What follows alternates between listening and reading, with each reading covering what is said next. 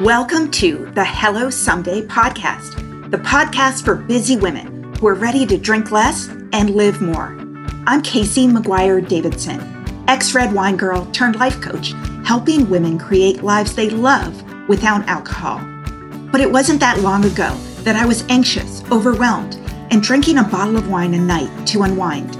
I thought that wine was the glue holding my life together, helping me cope with my kids, my stressful job, and my busy life.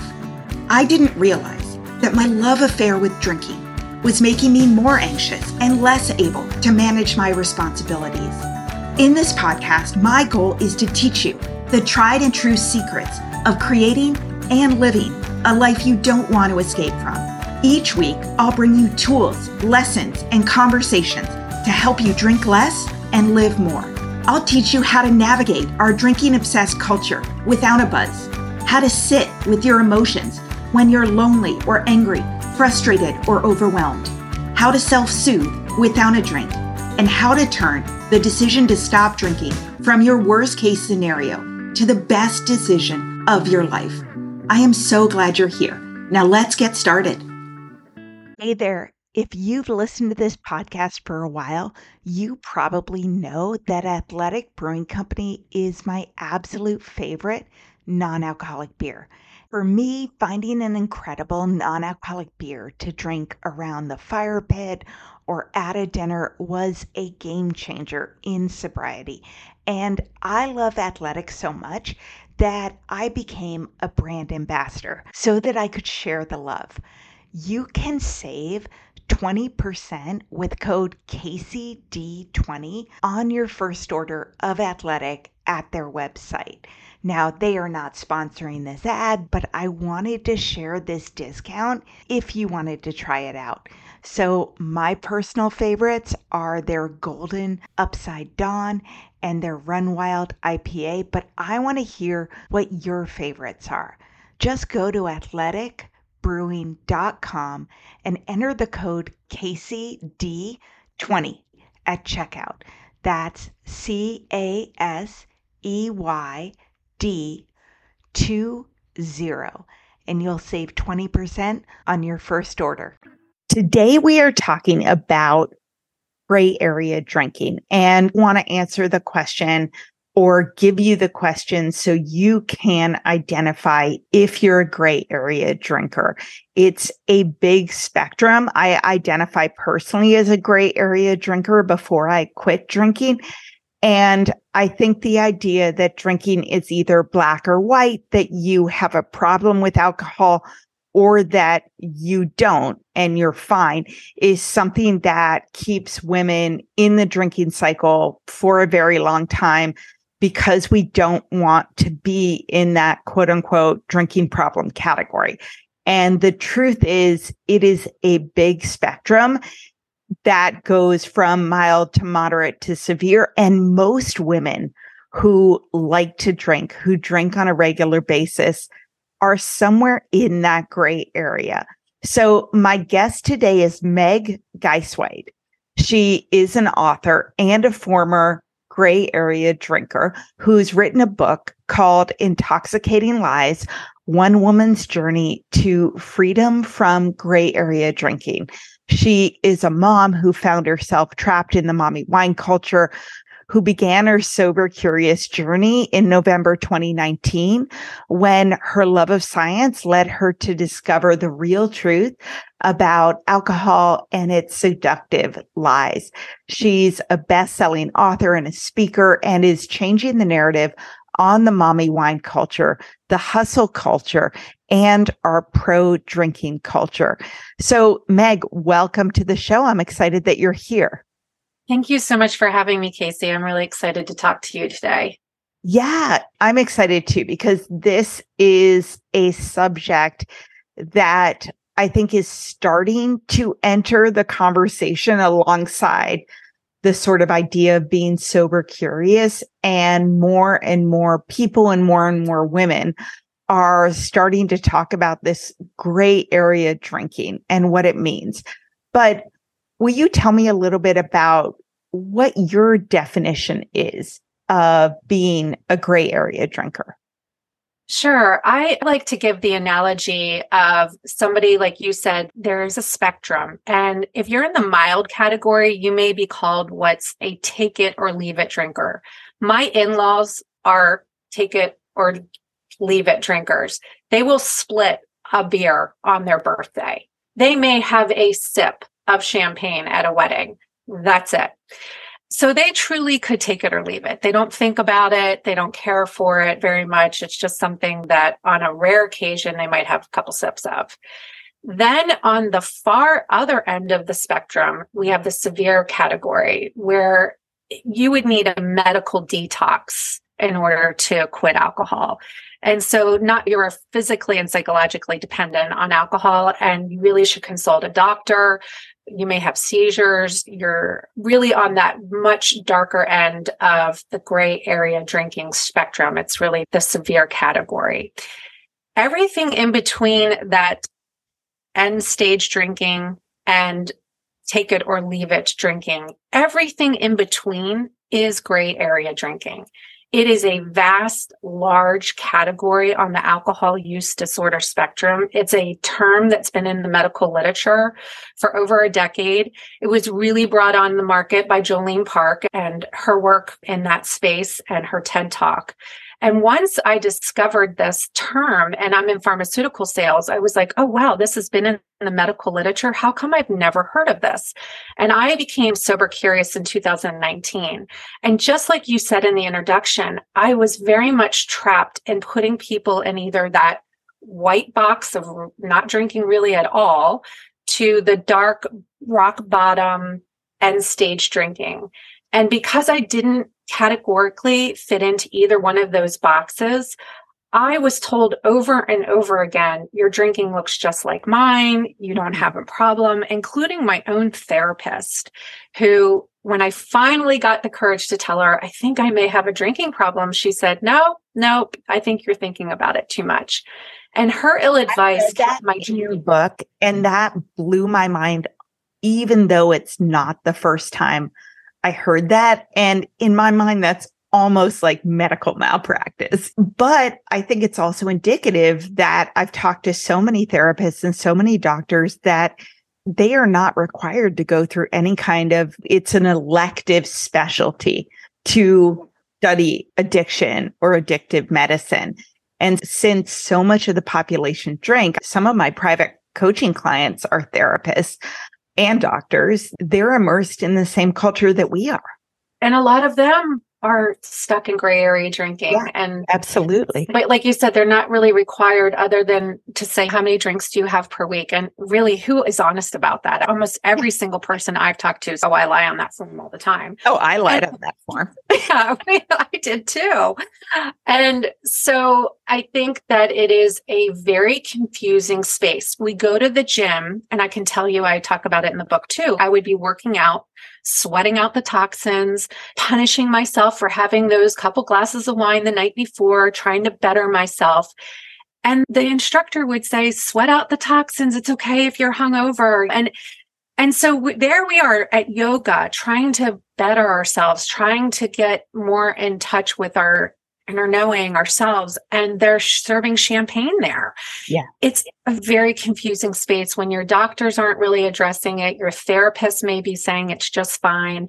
I've heard of therapists saying, oh, just go in a closet and just hide it. That is just like this ill advice that we're getting because we're not talking about this vast, huge category on the alcohol use disorder spectrum. And I couldn't find any books at the time when I was sober curious that were specifically describing what this is and describing my kind of drinking. I was reading these rock bottom stories and I was like, I'm not that, so I must be fine. And it kept me stuck. For years, I was in this constant detox to retox loop, as Jen Couch of SoberSys, the community I reside in. Once I saw her description of it, I was like, oh my God, that's me. But until I saw that on social media, I suffered silently and alone for many years, thinking something was wrong with me. Why can't I get this under control? It looks like everybody around me has it under control because guess what? a lot of us don't. We're just not talking about this maddening chatter in our head of it going around and around. I never drank during the day. I never drank to cure a hangover. I never hid my drinking. I was winning awards at work. There were no external consequences. My kids were doing great. My marriage wasn't in the throes of, my job wasn't at risk. Many gray area drinkers are high functioning and appear to the outside world like they've got it all together. Yeah. But internally and silently, we are struggling. And it's usually a self-identified space because there is no rock bottom. There isn't anybody pushing you to say, go get some help, or you really need to do this, or you're going to lose X, Y, Z. And so when we become gray area drinkers, we really have to take a lift under the hood to look and say, what is this providing for my life? What is this giving me? And if you're questioning your relationship with alcohol, I'm not here to diagnose anybody. I'm not a physician, but most likely if you're questioning it, you are a gray area drinker. And if you feel like you're in this maddening Groundhog's Day of just detoxing to retox, and you may even take breaks for weeks, months, you might do a dry January, a sober October, but then you go back to your drinking and your gray area drinking. And sometimes it comes back with vengeance because we try to fool ourselves with these 30-day challenges. And I talk about it in the book. Thank God we have them because it's what allowed me to be like, oh, I'll just take a quick look at this and pop the hood up. But it really takes more than 30 days to really explore your relationship with alcohol. But it's just this culture that we fall into, the comparison culture, where we will always find somebody who drinks more than us, always. Yeah. And we fall again into that comparison culture lie and the instant gratification lie of, oh, I'll just take a 30-day break to prove that I'm in control of this. Yeah. And I'm not like what we see on TV. I'm not this rock bottom. And that is why gray area drinking is so tricky, because we're not seeing it on TV. We're seeing the rock bottom. We're hearing the rock bottom. And so that's really why I wrote the book, because I wanted, and probably the greatest feedback I get from people is, your story is my story. And I know, Casey, my story is very similar to yours. Yeah, absolutely. And I think that when you said, I think the thing that I hear the most from women, and I know I said it myself, is like, why can't I drink like a normal person? Or the goal is, I just want to drink like a normal person. And what I know, and I'm sure what you know from talking to hundreds of women, I hear from thousands of women, is you have no idea what the woman next to you, or even your best friend, or the woman at work, you have no idea what their relationship with alcohol is. And so many more women are worried about their drinking, or struggling to moderate, or waking up with hangovers, or not remembering the end of the night, or having a glass or two before they go to the party, or having 2 glasses of wine at dinner or happy hour and coming home and opening the bottle. Then you know.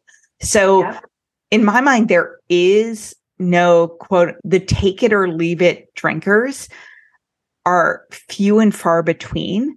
Yes. It is much more likely that we are on the gray spectrum, and nobody but popular culture says either you're a quote unquote alcoholic, which isn't even a medical term, or you are not. So nobody, because there is stigma portrayed by popular culture with that term, most people want to avoid that term or that designation. And so we'll stay, like you said, in this gray area for a very long time. And it does us a disservice, because alcohol is addictive and it makes you feel like garbage. It's poison to your body, and it's not required.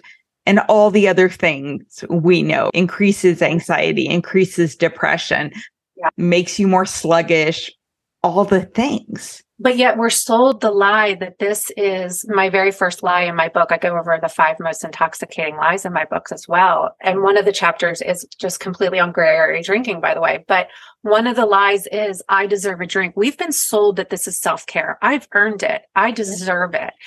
And the other lie is you don't have a drinking problem, right? You're fine. You drink just like I do. And I can control my drinking. That's another lie in the book. We all think we can get this under control in some way. And I tried switching the type of drinks I had. I tried the white knuckle. I mean, we all go through those phases. The rules, right? All the rules. The rules. Oh, gosh. And it's just even more of a prison and more mental chatter and more thinking and more decision fatigue and less freedom.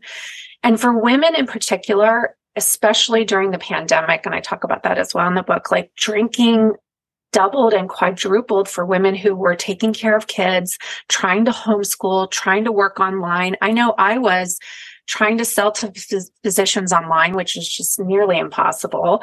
My kids are trying to do their schoolwork. They're struggling. They can't. I have a child with a learning disability. She's struggling. And then I'm trying to be in the kitchen all day, cooking and cleaning. And it just was like, and then everywhere you turned, it was like have a quarantini. Yeah. Behind every great mom is a bottle of wine. And it just is this trap that is no one's fault. We've all been duped. We need to lose the shame and stigma around it. And that's why I want to talk about this space in particular, because the more we can describe it, the more we can self-identify with it, then we are able to explore and say, is this really serving me? Is these lies that society and big alcohol have fed to me really true? Does it really make me fun? Is it really relaxing me when I'm waking up at 3 a.m.? Why am I having a toxin with my kale salad?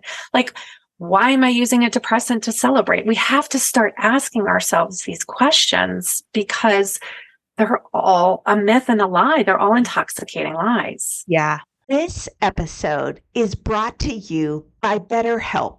When I decided to stop drinking, therapy was a big part of my sober toolbox. It wasn't just about saying no to opening a bottle of wine. Once I stopped drinking, I had to deal with everything in my life that alcohol helped me push down. And with my therapist, I was able to better understand how my relationships with my husband and kids, my bosses and friends needed to shift to support my sobriety. If you're thinking of starting therapy as part of your journey, BetterHelp is the way to go. It's all online. It's convenient and flexible. It's tailored to your schedule. You just fill out a questionnaire and get matched with a licensed therapist. Therapy can help you become your own soulmate, whether you're looking for one or not. Visit betterhelp.com/someday and score 10% off your first month.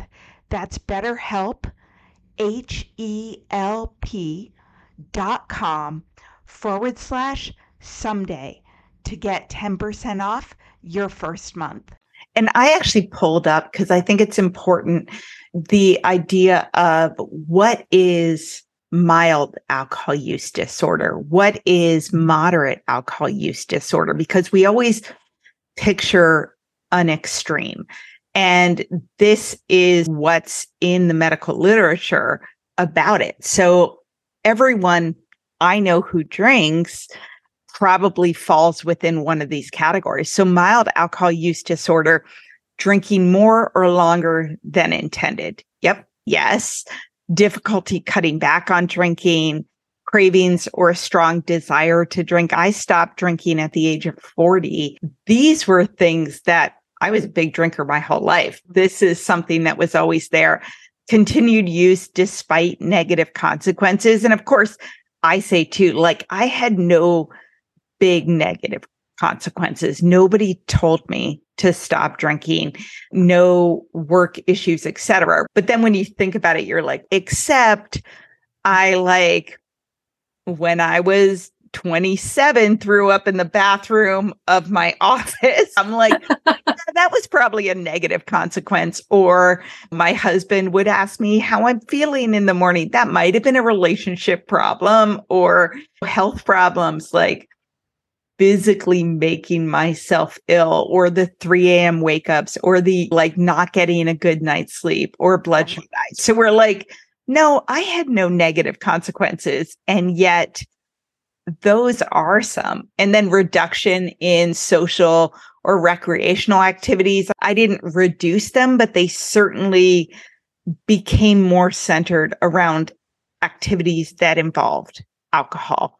For sure. We're looking for the bar. We're looking for the drink. Where's the waiter? When I no longer wanted my kids to do sports in the evenings so that I could come home to my quote unquote rewarding glass of wine, that scared me. I was like, wow, this thing is in control of me. And I like to be in control, and I'm not in control of this. Yeah, completely. And so what did you do when you wanted them to stop doing sports in the evening? That is what I say was my rock bottom. That was when I realized this is really in control of me. Like, I was really the person when I walked in, it was like, where's the bar? I've got to have my drink, get into a party. Where's the bar? It was starting to become at the forefront of, I need this before I can socialize, before I can relax. I had to have my drink. And I look forward to it at the end of the day. It was sincerely my self-care. And we just aren't taught as a society how to take care of ourselves. But I don't want to interrupt you because I know there's more to say probably, but I do have some questions in the book too, because I think these are important questions to ask yourself. Hear what your questions are from the book. Yeah. So I chose Jolene Park, Jen Couch, and Rhea Health's websites. Some of them are, you feel concerned about your drinking, but you can never seem to quit permanently. That was from Rhea Health. Jolene's Parks, you don't experience outward consequences from drinking, but struggle internally.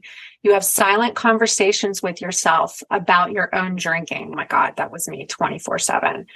You intend to have one glass of wine, but find it all too easy to finish the whole bottle. And let's face it, none of us are measuring it. Like, I was pouring 3 glasses and I was like, oh, it's only 3 glasses, but 3 big glasses is the bottle of wine. Who are we kidding? Jen Couch's, over time, I found myself drinking more, but enjoying it less. Often I'm drinking mindlessly out of habit. And that's another one. Like, we just fall into this habit. And sometimes I feel so anxious and I think alcohol might be making it worse. I equate a drink at 1 o'clock to transition to being off duty. It feels like a reward and something I think about often throughout the day. I drink to take the edge off, but I fear that I'm losing my edge because my brain is so foggy. And that speaks to exactly what we just said, right? Yeah. You're doing it to escape and quiet the madness of the day and give yourself a reward, but then it actually does the opposite. It increases your anxiety, compounds your depression. It doesn't allow you to sleep well. You wake up at a deficit. It's just like this total backwards thing that we think is a solution, and it's making everything harder. Yeah, absolutely. But we don't talk about it. We don't warn about it.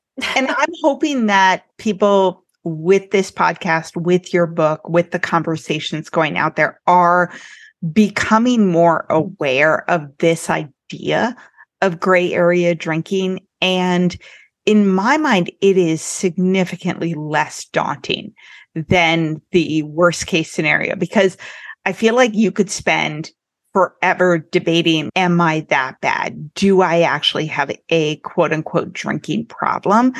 As opposed to saying, I feel like sober curiosity is peaking with people who are gray area drinkers. The idea of, oh, would my life be better if I took a longer break from drinking? Just questioning, why do I feel like so drawn to alcohol and that it's so hard to take longer breaks, even though I know I am less likely to go to my workouts. I am more likely to not remember the end of TV shows. I have headaches in the morning, like all the stuff.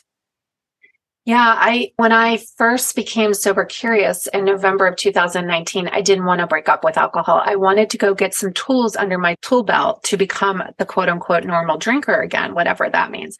And I thought it will be me and maybe 3 other women in this group. And I got into SoberSys and there were thousands of women. And I'm like, why are there so many women in here? And I think just as nurturers and caretakers, and we have this invisible labor of taking care of our family and work and the kids and the house and the birthday presents and the doctor's appointments. We can just go on and on. It's like a news ticker that just never stops going through your head. And we don't have a place to just say it's okay to just rest. This hustle culture that we live in, and that women just feel like they have to prove their worth and keep going and earning this place it's the societal permission slip to say it's okay that parenting is hard and you can rest here. In fact, come on in with a drink. And so then we're like, thank God this is somewhere where I can say this is hard, and this is somewhere where I can unwind and have drinks with friends. And it starts off that way, and we buy the t-shirts and the tea towels and all the things to justify it and to make fun of it. Did you have the t-shirts or I had the t-shirts, I had the napkins. I was guzzling down those lies left and right. I was posting on social media, putting alcohol on the pedestal. If I go missing, put my photo on a wine bottle to find me. I just was guzzling it down all unknowingly. And what I didn't realize is that I was making other women sick too, right? I was normalizing this behavior and this gray area drinking. And I really didn't, at the time, I just didn't know what I know now. And it really took doing that reset and these challenges, which are good, but it wasn't until around 100 days that things really started to shift for me mentally, physically, spiritually. And 40 some years of drinking, or 20 some, takes time to undo all of the lies and myths and everything that's etched into our brains. But yeah, I just think that it's one of these things that, especially with women, we tend to post like reading a book with a glass of wine, or feet up at the beach with a glass of wine. We're just making each other sick, and we don't even know it. And so I have a lot of compassion for women who are stuck in that space, because I was there for a long time. Yeah. But it really is making everything harder. And parenting is, and what are we modeling to our kids? That when life is hard, hey, have a drink. Don't vape, but hey, mom's going to go have her addictive substance. It doesn't even make sense. Well, and here's the thing. I was deep in the drinking culture too. And even though I was increasingly over time, yikes, I got to get my shit together. This is starting to be a problem. I was still arranging happy hours, inviting people to drinks, making jokes about drinking, all those kinds of things, because I think sometimes we're trying to normalize our drinking. We want other people to be like, oh, me too. And so you're like, oh, it's normal. Everybody does this, which, by the way, lots of people do this, but it's not innocuous. There are a few, I think, really positive signs out there, which I love.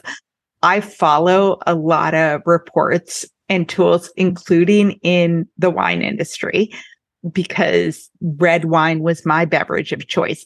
And in some of the beverage industries produced by the associations for wine or for beverages, the biggest growth category in the beverage group, in the alcoholic beverage group, even though it's not, is non-alcoholic beer. Every big and non-alcoholic spirit and non-alcoholic wine, but specifically non-alcoholic beer is growing like crazy, to the point where all the big manufacturers of beer and alcoholic beverages are having to come out with a non-alcoholic option. Guinness and Corona and Heineken, obviously, you name it. And it's because that's where the audience is going.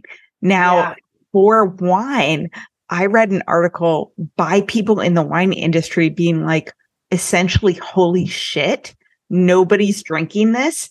There was an article in the State of the Alcoholic Beverage Industry being like, wine has a serious problem because their only growth audience is people over 60 years old. Oh, wow.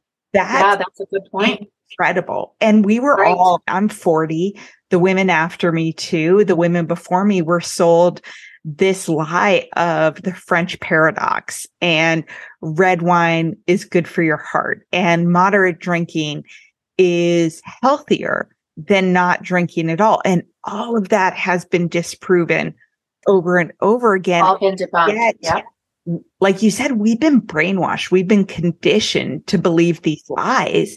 And it's only now that the truth is starting to come out. Yeah. And I think they call them the dry millennials. They don't want to drink. They're like, they're like, why would I do this? I don't need this. Even Gen Z is way better than them. And God bless them. They're like, we're not interested in binge drinking. Sloppy drinking is gross. Right. And I'm like, yeah, we just thought it was funny. Right. It really was like something you did to fit in. It was like everywhere you went. And I think now I enjoy a CBD seltzer. I'll just say it. And I have only one a night, but it just chills me out a little bit. It's not addictive. I don't have it every night, and truly take it or leave it. They have different, I think kids, like my daughter follows Bella Hadid, and she doesn't drink. So they're starting to see these celebrities and these people that they look up to who are saying, this didn't work. This gave me nothing. Like, why go down the path? And I've really tried with my daughter to get her to be curious about it. I know you're going to be at parties and you're going to be exposed to it, but just ask yourself, do you think it makes you more fun? Do you think you have better connections with your friends? People are, like you said, throwing up in bathrooms and passing. Let's just get curious about this. And instead of when you and I grew up, it was like, just say no and just don't do it. Or but it was just say no to drugs very specifically, because nobody wants to question their beverage of choice, which is society as a whole. And the reason that we drink is because it does impact your mind and your body, initially in pleasurable ways, and then very quickly in a lot of negative ways. It is that initial enters your bloodstream and is both a sedative and revs you up. It's a weird combination, sedative and stimulant all in once. And then it's poison and it makes you ill. Yeah, it really does. When I read in This Naked Nine in Annie Grace's book that you really only get a 20-minute buzz, and then for the rest of the night, you're chasing it. And I was like, what an absolute time suck. As a busy working mom, all I'm ever saying is, I don't have enough time. I don't have enough time. And here I am just guzzling down this absolute time suck for this 20-minute buzz, when really I could have dealt with this need for rest, really, and taking care of myself in a 20-minute meditation, a 20-minute breath work, a 20-minute walk, like all the tools that we get in our tool shed in community and through courses like yours, where we learn other ways of taking care of this and taking care of ourselves in a healthy manner. Yeah. Oh my gosh. Can we talk about perimenopause, menopause, and postmenopause for a minute? I am 48, so if you're going through it, I'm right there with you. I mean, hot flashes and night sweats, racing thoughts, the low moods, the poor sleep. It is not cool. And that's why I was really excited to find a supplement called Hormone Harmony by Happy Mammoth. It contains science-backed herbal extracts called adaptogens. They help the body adapt to any stressors, like those super fun hormonal changes. It helps reduce menopause symptoms head on. And if you're interested in trying it, you can use the code HELLO for 15% off your first order. Women cannot stop raving about it on social media, but the biggest benefit is the simplest, feeling like yourself again. So if you're going through this, like I'm going through this, for a limited time, you can get 15% off your first order at happymammoth.com with promo code HELLO. That's happy, MAMMOTH.com. And use promo code HELLO for 15% off your first order. Hi there. If you're listening to this episode and have been trying to take a break from drinking, but keep starting and stopping and starting again, I want to invite you to take a look at my on-demand coaching course, the Sobriety Starter Kit. The Sobriety Starter Kit is an online self-study sober coaching course that will help you quit drinking and build a life you love without alcohol, without white-knuckling it or hating the process. The course includes the exact step-by-step coaching framework I work through with my private coaching clients, but at a much more affordable price than one-on-one coaching. And the Sobriety Starter Kit is ready, waiting, and available to support you anytime you need it and when it fits into your schedule. You don't need to work your life around group meetings or classes at a specific day or time. This course is not a 30-day challenge or a one-day at a time approach. Instead, it's a step-by-step formula for changing your relationship with alcohol. The course will help you turn the decision to stop drinking from your worst-case scenario to the best decision of your life. You will sleep better and have more energy. You'll look better and feel better. You'll have more patience and less anxiety. And with my approach, you won't feel deprived or isolated in the process. So if you're interested in learning more about all the details, please go to www.sobrietystarterkit.com. You can start at any time, and I would love to see you in the course.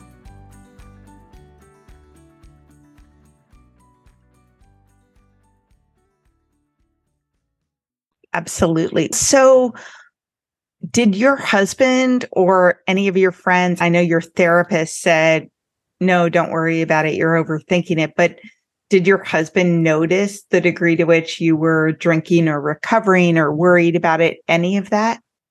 Oh yeah, drinking we loved to entertain. It was really a focal point in our marriage. We liked to go out and have a good time. We drank on par with one another. Red wine was our thing too.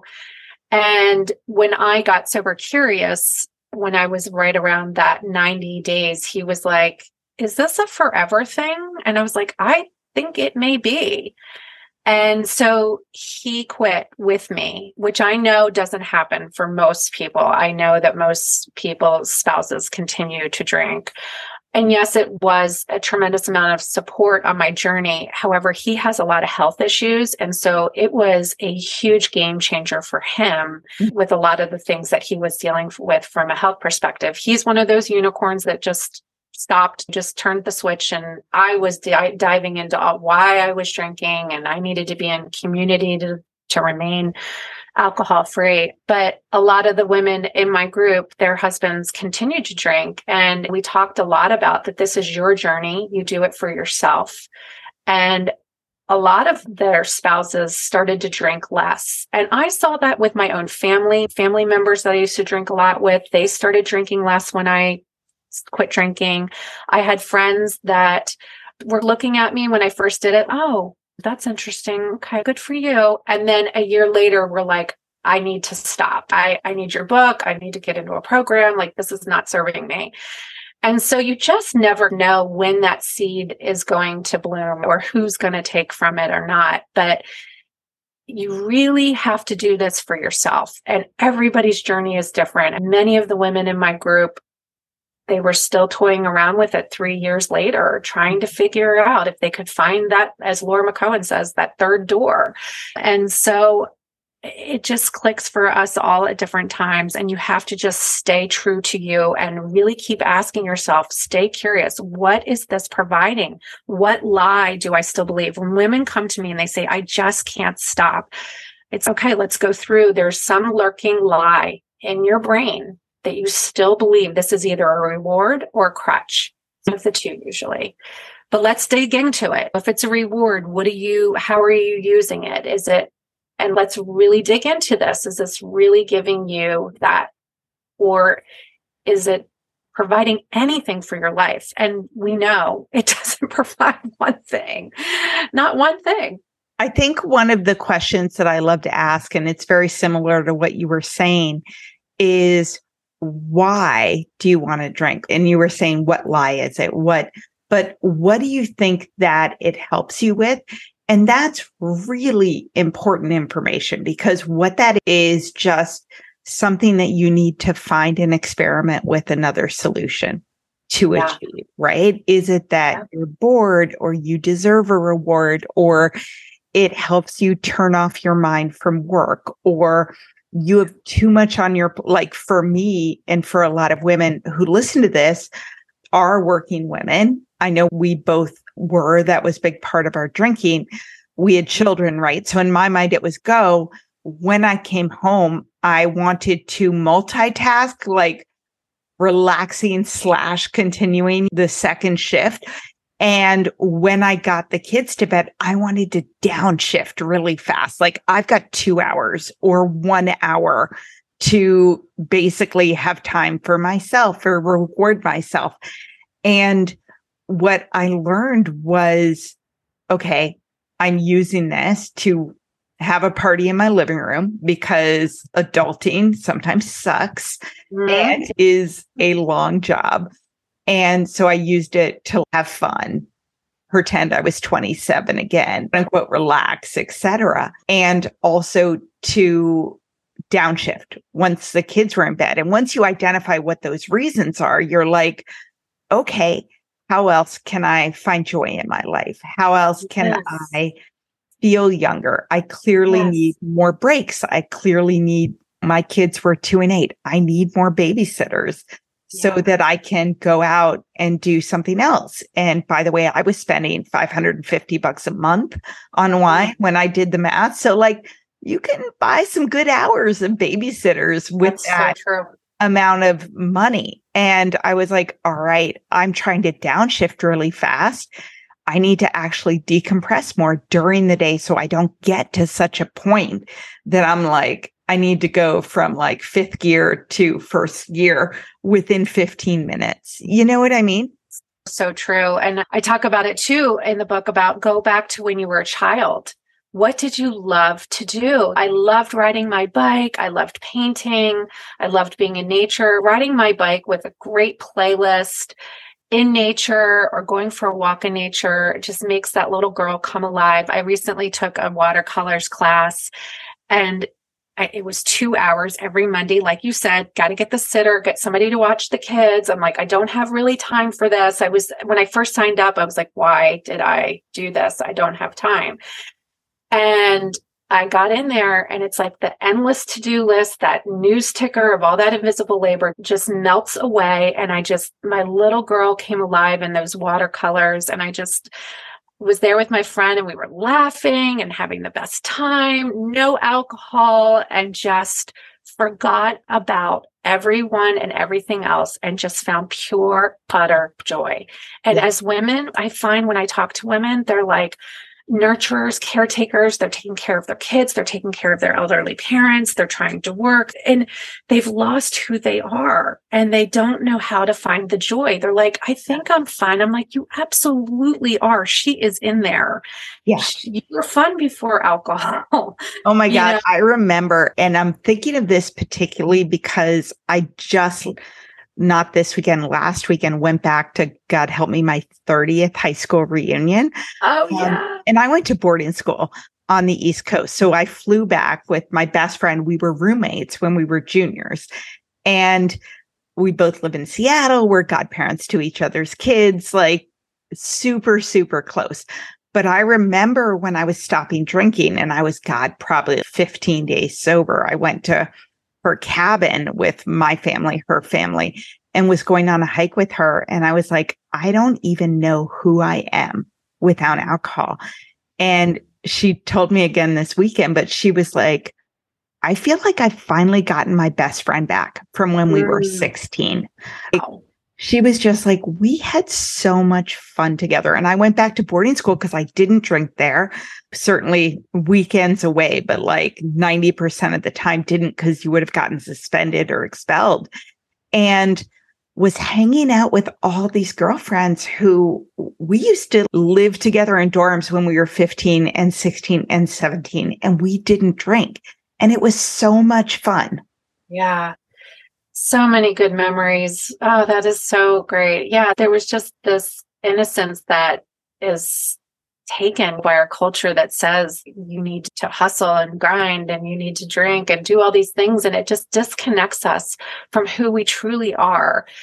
And I just want to say there isn't a fixing or an improving that needs to happen. You're already whole and complete and perfect the way that you are.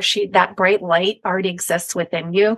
It's just covered by layers of Earth's conditioning and all these lies, all these cultural lies.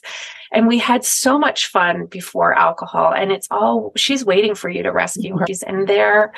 And she has a voice. She has an opinion. It's like your friend said, like when I was drinking, I either drank at things, so I didn't talk about it. I didn't have an opinion on it. I would just let it fly. I would ask my sister all the time, are you mad at me? I was always looking for external validation because I was always looking outside of myself. Like alcohol kept me trapped in this drama triangle almost, where I was drinking either to control, rescue, or fix somebody, or I was judging somebody. Like we think it's fun, but these conversations with our friends when we're drinking are usually very superficial.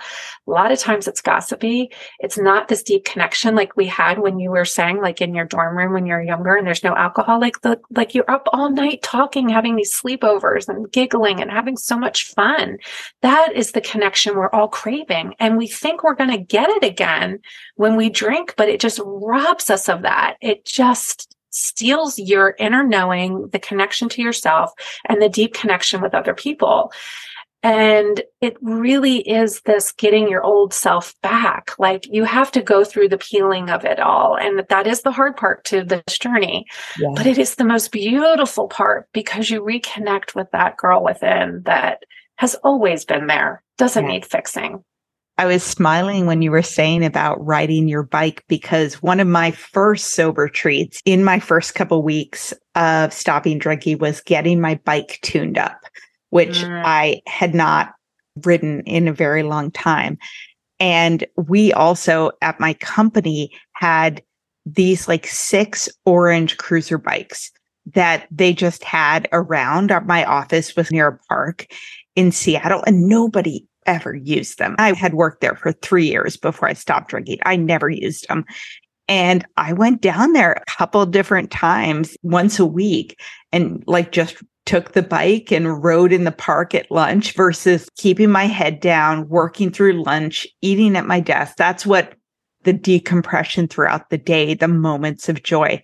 And it was so fun. Like I was just smiling ear to ear. And I'm just like, oh, this is awesome. Yes. Your soul comes alive. Like it's so fulfilling. Like it's just, we're just always moving on to the next thing and doing. And what we need to do is slow down and enjoy these walks and these bike rides or just sitting and listening to ourselves and resting. But when I see women take breaks on social media or with whatever they're doing, I'm like, bravo. Yeah. Bravo. We need more really successful women saying, no, I need to rest. And I find when I rest, my creativity comes back and triple fold. It's all when I know that I'm no longer inspired to post on social media, that means I need a timeout. And I get quiet and still and just remove myself from it for a little bit. And then all of the messages come flying in. And we need to take this time. It's not something that we deserve. We need it. It's like, it just is part of who we need to be. But as women, we've been taught. I know you had The Perfectionist Guide to Losing Control, Catherine Scheffler. I loved her book. And this whole thought of like that we deserve a treat or reward. This goes back to the wine, right? Yeah. No, it's like we need rest and it's not something we deserve. Pleasure and joy is just something we should have in our lives. I know so many women. I worked in corporate for a very long time, and almost every woman I knew in that area was like gold star girl. Right? Had done everything right, had gone from high school to college to your first job to trying to get promoted, trying to get that pat on the head, doing everything on the checklist of what is supposed to make you successful and happy, getting married, having kids, whatever it is for you. And they were all like quietly honestly, when we were going out for drinks at happy hour, being like, am I just supposed to put my head down and grind for 15 more years before I'm able to retire? And like, my joys are like happy hour and drinking too much, or my vacation a year that I like plan for and get drunk through. Like, we are using alcohol to, it's a really shitty consolation prize for what you deserve. And we're like settling for the dregs of the coffee that we're told, like you said, with the intoxicating lies, that we're told this is what will make you, this is what you deserve. And the truth is, Holly Whitaker says this so well in Quit Like a Woman. They want you to shut up. So they're telling you to drink as like a pacifier they use for a baby when they're crying, right? Oh, this is inconvenient for you to scream at lunch or wherever you are. So like, quick, stuff this in your mouth and then you'll be quiet and happy. Alcohol keeps you small, quiet, and checked out. That's exactly what they want. And docile, right? Until you get angry. You're docile till you get angry. But yeah, and God forbid. You don't even remember it and you don't get it out right. And the thing is just like what we've been talking about this whole time, which is like the very solution to your stress is only adding to your exhaustion. Like, you are exhausted because you're grinding and hustling and you don't have any joy, and you're just to keep your head down and keep going to what? You just basically have a breakdown. Oh yeah. And a lot of alcohol. I had panic attacks at various points. I had a lot of anxiety. And I, of course, at different moments was like taking antidepressant meds while drinking a bottle of a depressant every single night of my life. Yeah. Yeah. It doesn't make any sense, does it? When you look at it and you're like, wait, what am I doing? Why am I doing this? Because it's only making everything so much harder. It just doesn't even make any sense. And when people are like, oh, do you feel deprived when you go out to a bar and everybody's drinking and you're the only one not? I'm like, no, I actually have total compassion for them, because it's not judgment. It's, oh, I know the truth. They just still are under the illusion of the intoxicating lies. They haven't woken up to it yet. If they knew the truth, they wouldn't want it. And this life is so much better. There's awe and magic and wonder and joy and pleasure and fun and all the things. We could go on and on about all the wonderful things: great sleep, great skin, great relationships, better at work, all the things. It's if they had just a taste of it, they would be like, oh, see you later. And I agree with you that 100 days is what I recommend as well for the taste, because I find I also love the 30-day breaks, because I think that's a very helpful starting point, right? Yeah. To get you to get some distance from alcohol and experience, once you get past the first 2-3 weeks, okay, I'm starting to feel clearer.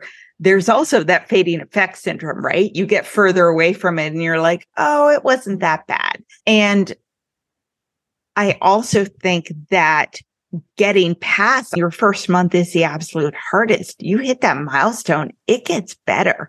I have a client the other day who's actually a writer of TV and movies. And I forget whether she was at like 3 weeks or 30 days. She was like, oh my God, I woke up this morning with all these creative ideas. My mind was buzzing. I was writing stuff down. I haven't felt those ideas come that easily in years. And I was like, hold on to that. Hold on to that when you go to a bar, because you can't see the truth about alcohol while you're drinking. It has a really strong pull, and you need to get away from it to be like, because while she was drinking, she thought drinking helped her. You know what I mean? Drinking helped her get creative. I used to always write with a glass of wine next to me at night.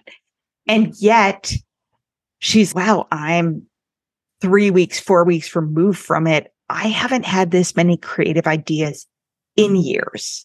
Yeah. It's so beautiful and it's so awesome. You just have so much more energy, so much more creativity.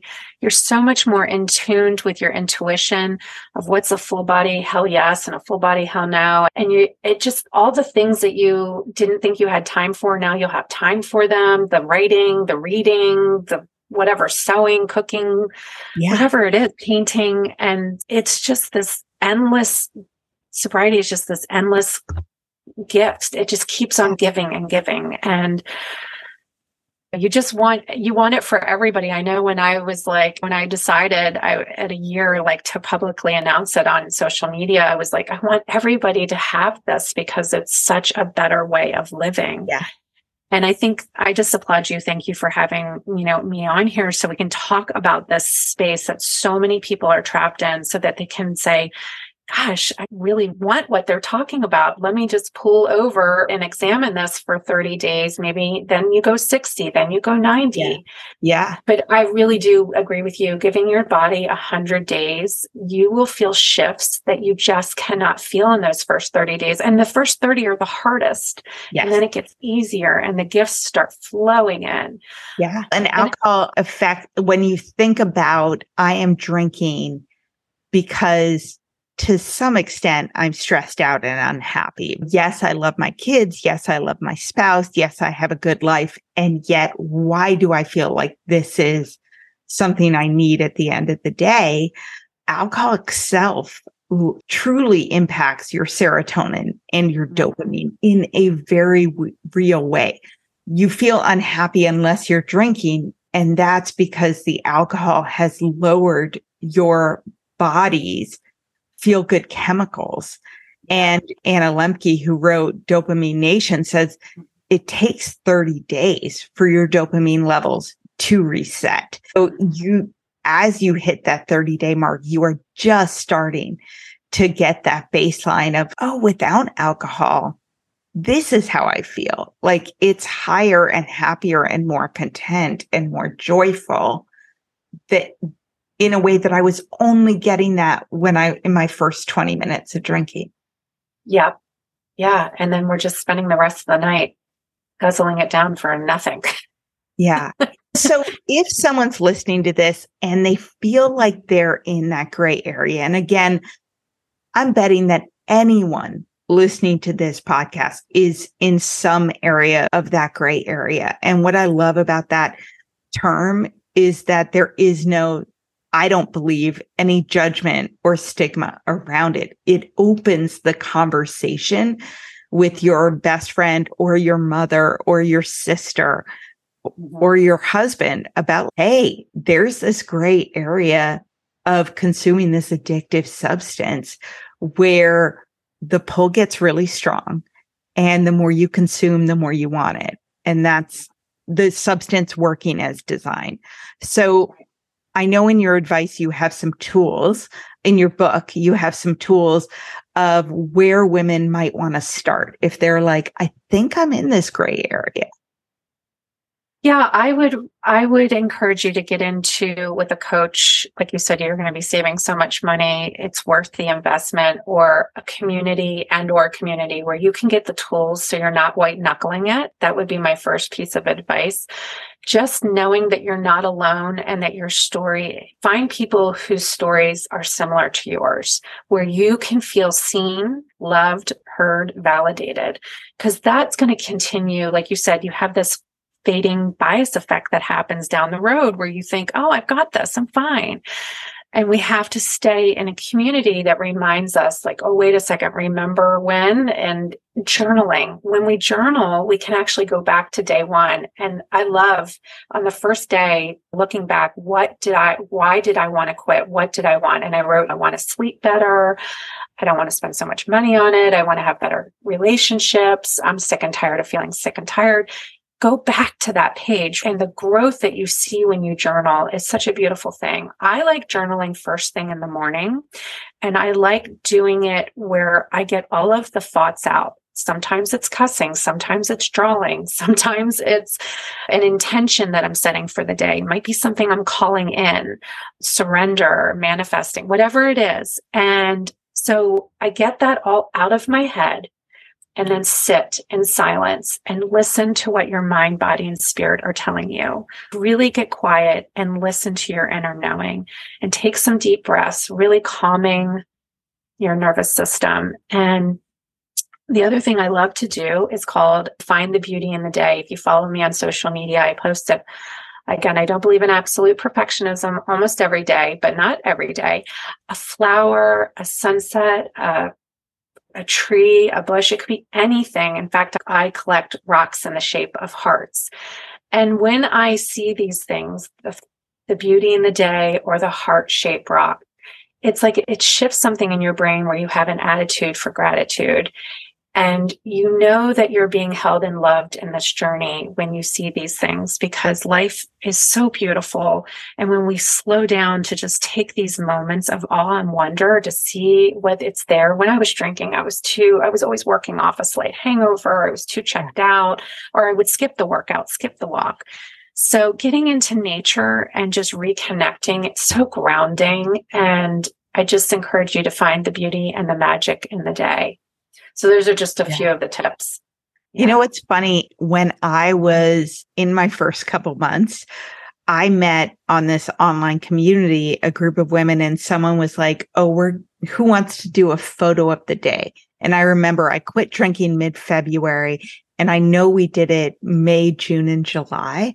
And there would be a prompt for every day. Like it would be like under my feet or in my kitchen or herbs or a color green or whatever it is. And every day I would be like looking around for it, like taking pictures of my feet at the bus stop or taking pictures out my window, but so would everybody else. And you just write a line or two and you got to know these women so well. But at the same time, you were noticing those very small details. And it was just a really joyful thing to do. Yes. Again, the joy, right? Finding the joy and the beauty in the day. It's so important because we're just so busy in our lives and we need to take these, sometimes I'm in my journal for 2 minutes and sometimes I'm only sitting there for 2 minutes, but it's okay. I know that I've filled my bucket up and I have this little space in my house in front of a window.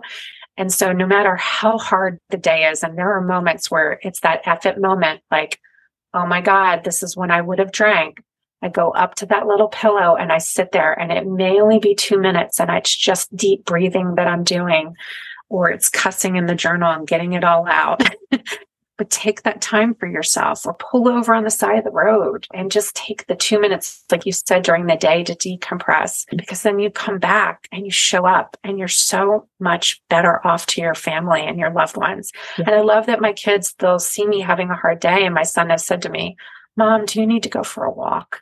Oh yeah. Walking for me, just getting outside and moving, or even just being outside, like laying on my front porch on the actual, on my back, on the front porch, closing my eyes, listening to the birds. It's so good. So soothing, and movement is medicine. And when you can do it in nature, it's like double fold. By the way, so much better than drinking 3 glasses of wine and being unproductive for the rest of the night and then craving more and all the crap. Maddening cycle, the vicious drinking cycle. So tell us where people can find your book, where to find you, all the good stuff. So anywhere books are sold, you can find Intoxicating Lies. And my website, you can sign up for my newsletter, is intoxicatinglies.com. And I am primarily on Instagram. It is attached to Facebook. And that is Intoxicating Lies Book. So all one word, Intoxicating Lies Book. And I just thank you so much for having me today. It's just really a great conversation that I hope reaches as many people who feel stuck in this space. You're not alone. There is many ways and many avenues to getting out of it. And there's such a better life on the other side of it. Yeah, absolutely. Thank you for being here. Thank you. Thank you for listening to this episode of the Hello Someday podcast. If you're interested in learning more about me, the work I do, and access free resources and guides to help you build a life you love without alcohol, please visit hellosomedaycoaching.com. And I would be so grateful if you would take a few minutes to rate and review this podcast so that more women can find it and join the conversation about drinking less and living more.